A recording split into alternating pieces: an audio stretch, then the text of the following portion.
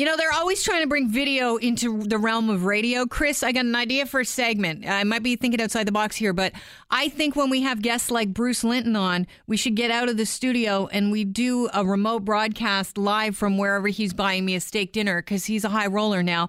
Bruce Linton joins us now on the phone. Bruce is from Tweed. They are one of the legalized dealers of marijuana for medicinal purposes. Bruce, big day today for you guys especially. Yeah, no, sorry. I just muted the phone while I was laughing for your intro. Oh, it's no joke, Bruce. It's no joke. You're taking me to dinner one day. You got to come, and wait till about July 30th next year, because I think we'll be able to cook a way more interesting dish, and you'll enjoy your afternoon way more. Really? Yeah, but so no, it's been a great day. The way that they've structured what they've introduced is given clarity. Yes, it's going to be distributed this way. Yes, it's going to be distributed by this date. Yes, you're going to be able to have brands on packages. So when people walk into the store, and it'll probably be a part of, say, the LCBO, they'll actually be able to look and say, oh, there's the Tweed name, and I can try that because I've heard of them. But they're letting the next several months sort of work through exactly how they're going to implement it.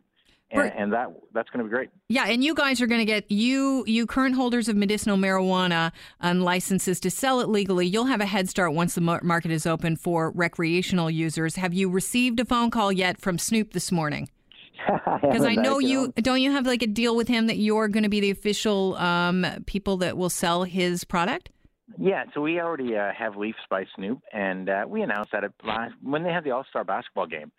We announced it because a lot of people back in February of 2016 were pretty sure this was never going to happen, and we were pretty sure it would. And so we got association with him.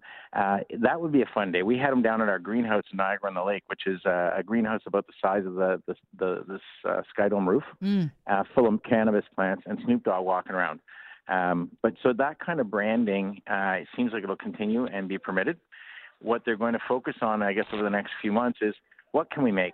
So can we make chocolates infused with cannabis oils? Can we make vape pens? Can we make what? And so that discussion will go on. But I think we'll probably get quite a range of products, because we're competing with products that are already in the market. They're just not made legally. So, Bruce, you when you got involved in this in Tweed and you became one of the first holders of medicinal marijuana license, you could foresee this from the start, a day where it's going to be recreationally legislated?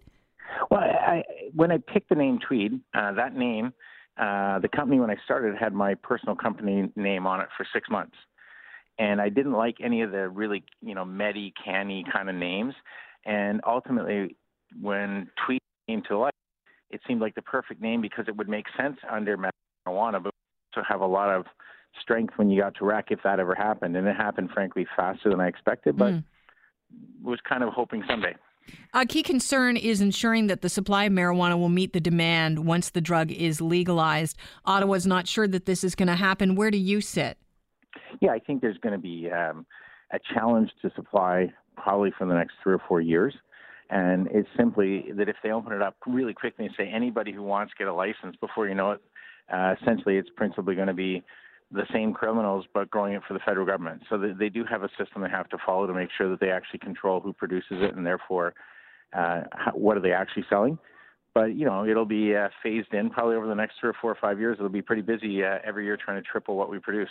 Yeah, apparently they're going to start, the federal government will start to add staff and resources at Health Canada to speed up the approval process for new producers. I'm slightly worried because we heard from the CBC a report that organized crime is already trying to get into that business or may have already secured some licenses. According to them, allegedly.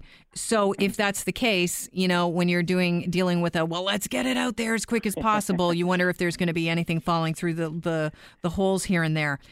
Yeah, well, they might also find it, there are now 30 plus companies who meet the criteria. They may just find it quite easy to let us expand more rapidly as well. So I think it'll be a combination of both. Bruce, have you started upping your production? Oh my gosh, every day since 2013 has been a construction day at our site. We now have 5 licensed locations. We have 2 that are in the final stages in 2 other provinces. We're in a constant construction mode that looks like, the goal is to spend $100 million a year every year since we started. How long does it take to grow pot? Well, you start with a seed, you get a mother plant.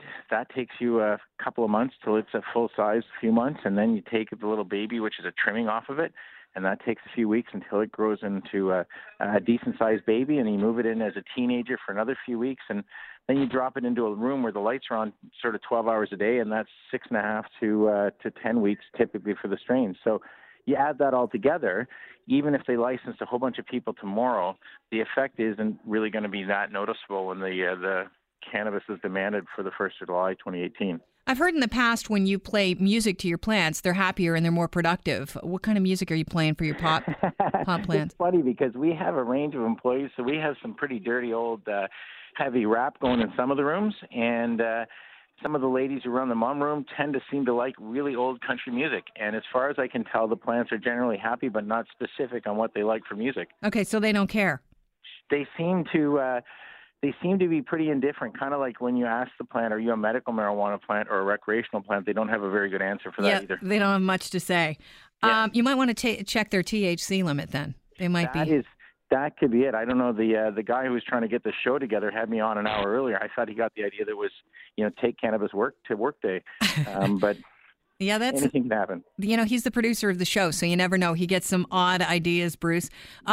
Finally, the government has said that they're going to hold off on the edibles. Is that a kind of a bit of a relief for you with regards to the hold off on when it can be sold legally, or do you think this is going to open a black market of edibles?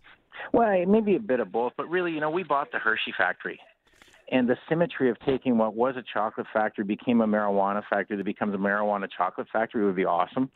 And so I'm hoping that someday we can get into the edibles and begin having tours and kind of make what was old new again. And I do think it's a good category for the black market, but I suspect it's just a timing thing. So do you still have the big vats that Hershey's used to make the chocolate? We have all kinds of stuff. We have the copper pots that spin around to cover the almonds. We have big, huge vats that they did, all kinds of stuff. So did you have foresight, or is this just a lucky fluke? I would say, we Be honest now. We were pretty often lucky. So the reason I ended up in the Hershey factory is because the bylaws of the town said that you could do agricultural things in a building.